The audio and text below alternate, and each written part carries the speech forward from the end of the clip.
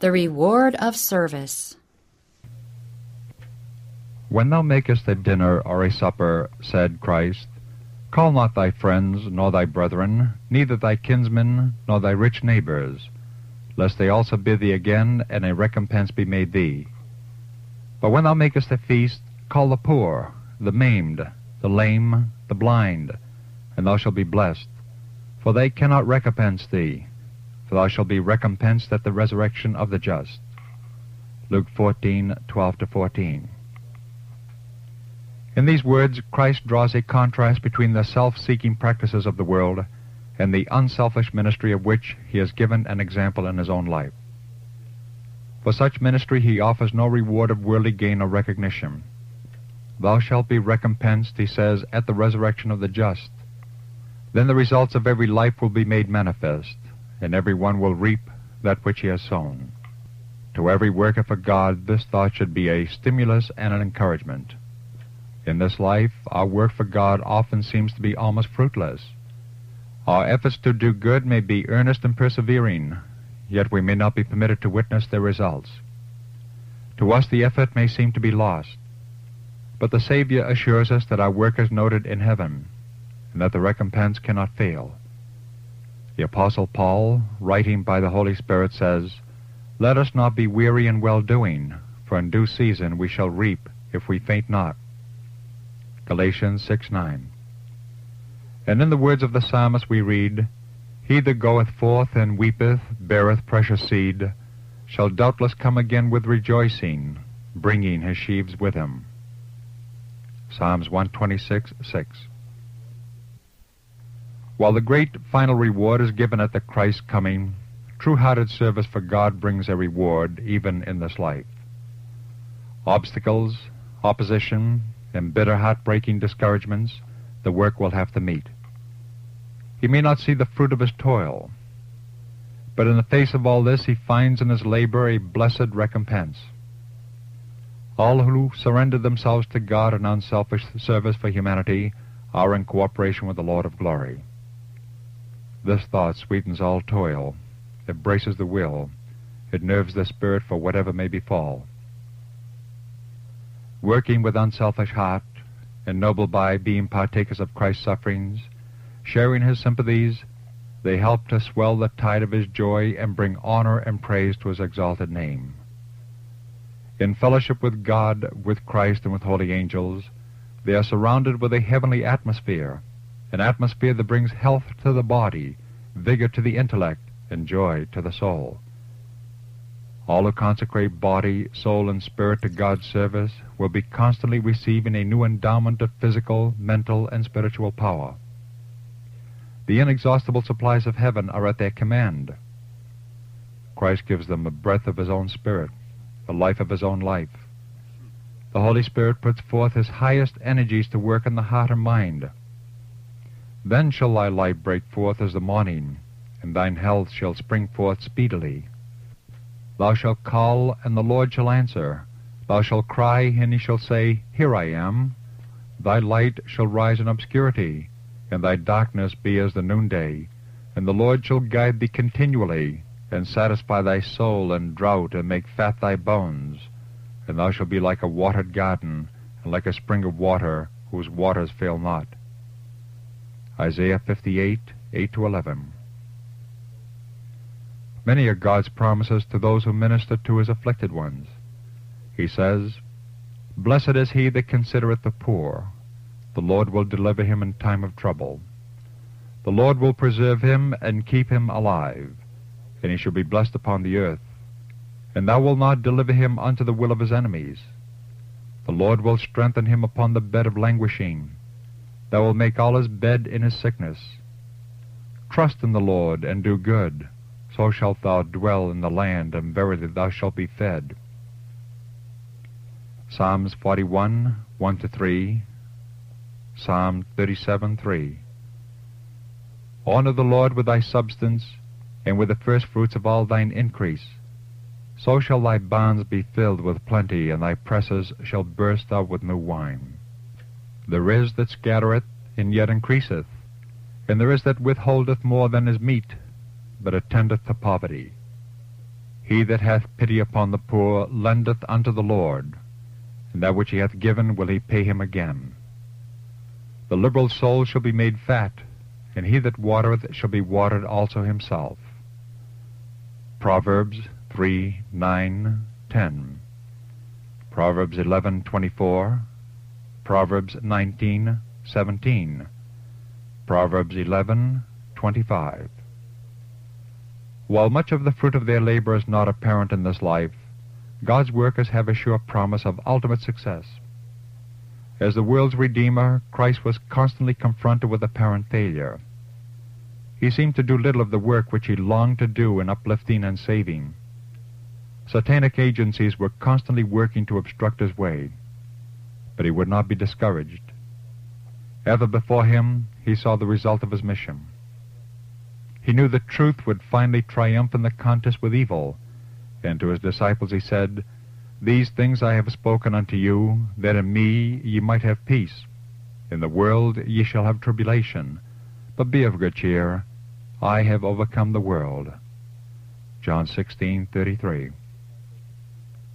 The life of Christ's disciples is to be like his, a series of uninterrupted victories, not seen to be such here, but recognized as such in the great hereafter. Those who labor for the good of others are working in union with the heavenly angels. They have their constant companionship, their unceasing ministry. Angels of light and power are ever near to protect, to comfort, to heal, to instruct, to inspire. The highest education, the truest culture, the most exalted service possible to human beings in this world are theirs. Often our merciful Father encourages his children and strengthens their faith by permitting them here to see evidences of the power of his grace upon the hearts and lives of those for whom they labor. My thoughts are not your thoughts, neither are your ways my ways, saith the Lord. For as the heavens are higher than the earth, so are my ways higher than your ways, and my thoughts than your thoughts. For as the rain cometh down and the snow from heaven, and returneth not thither, but watereth the earth, and maketh it bring forth and bud, that it may give seed to the sower, and bread to the eater, so shall my word be that goeth forth out of my mouth. It shall not return unto me void, but it shall accomplish that which I shall please, and it shall prosper in the thing whereto I sent it. For ye shall go out with joy, and be led forth with peace. The mountains and the hills shall break forth before you into singing, and all the trees of the field shall clap their hands. Instead of the thorn shall come up the fir tree, and instead of the briar shall come up the myrtle tree, and it shall be to the Lord for a name, for an everlasting sign that shall not be cut off. Isaiah 55:8-13. In the transformation of character, the casting out of evil passions, the development of the sweet graces of God's Holy Spirit, we see the fulfillment of the promise, instead of the thorn shall come up the fir tree, and instead of the briar shall come up the myrtle tree. We behold that life's desert rejoice and blossom as the rose. Isaiah 35:1.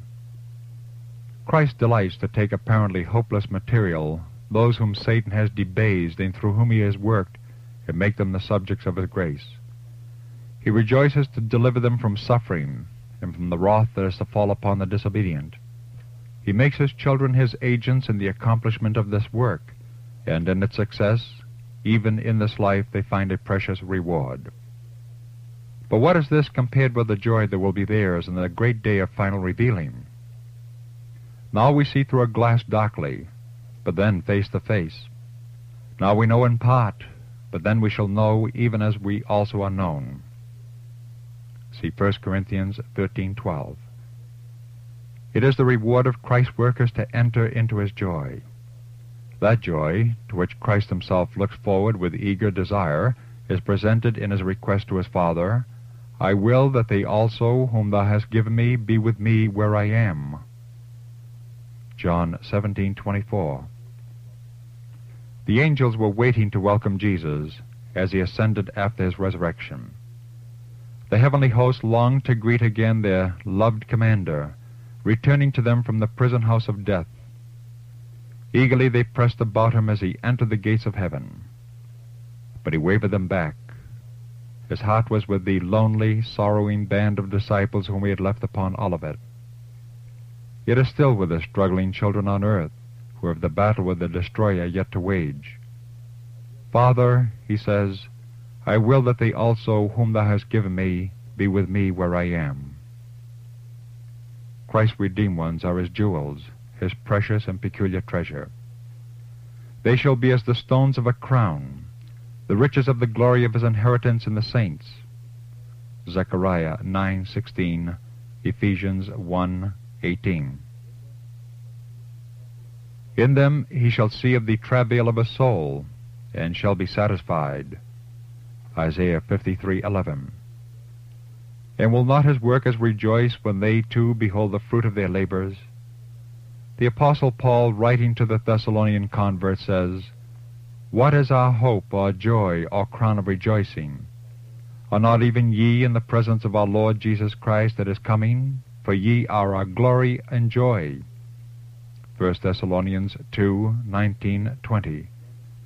And he exhorts the Philippian brethren to be blameless and harmless, to shine as lights in the world, holding forth the word of life, that I may rejoice in the day of Christ, that I have not run in vain, neither labored in vain.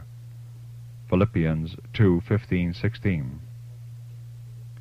Every impulse of the Holy Spirit leading men to goodness and to God is noted in the books of heaven, and in the day of God every one who has given himself as an instrument for the Holy Spirit's working will be permitted to behold what his life has wrought. Wonderful will be the revealing as the lines of holy influence with their precious results are brought to view. What will be the gratitude of souls that will meet us in the heavenly courts as they understand the sympathetic, loving interest which has been taken in their salvation? All praise, honor, and glory will be given to God and to the Lamb for our redemption. But it will not detract from the glory of God to express gratitude to the instrumentality he has employed in the salvation of souls ready to perish. The redeemed will meet and recognize those whose attention they have directed to the uplifted Savior. What blessed converse they will have with these souls. I was a sinner, it will be said, without God and without hope in the world, and you came to me and drew my attention to the precious Savior as my only hope, and I believed in him. I repented of my sins and was made to sit together with the saints in heavenly places in Christ Jesus. Others will say, I was a heathen in heathen lands. You left your friends and comfortable home and came to teach me how to find Jesus and believe in him as the only true God. I demolished my idols and worshiped God, and now I see him face to face.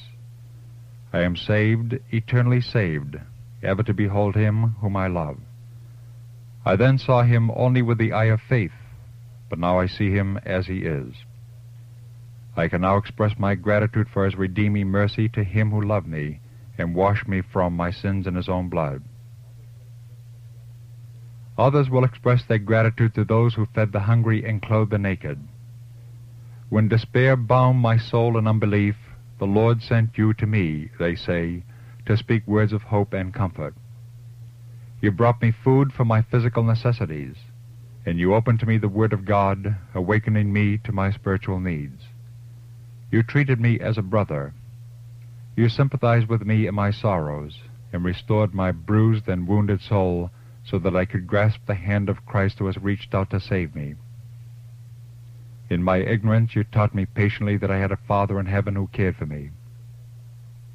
You read to me the precious promises of God's Word. You inspired in me faith that he would save me. My heart was softened, subdued, broken, as I contemplated the sacrifice which Christ had made for me.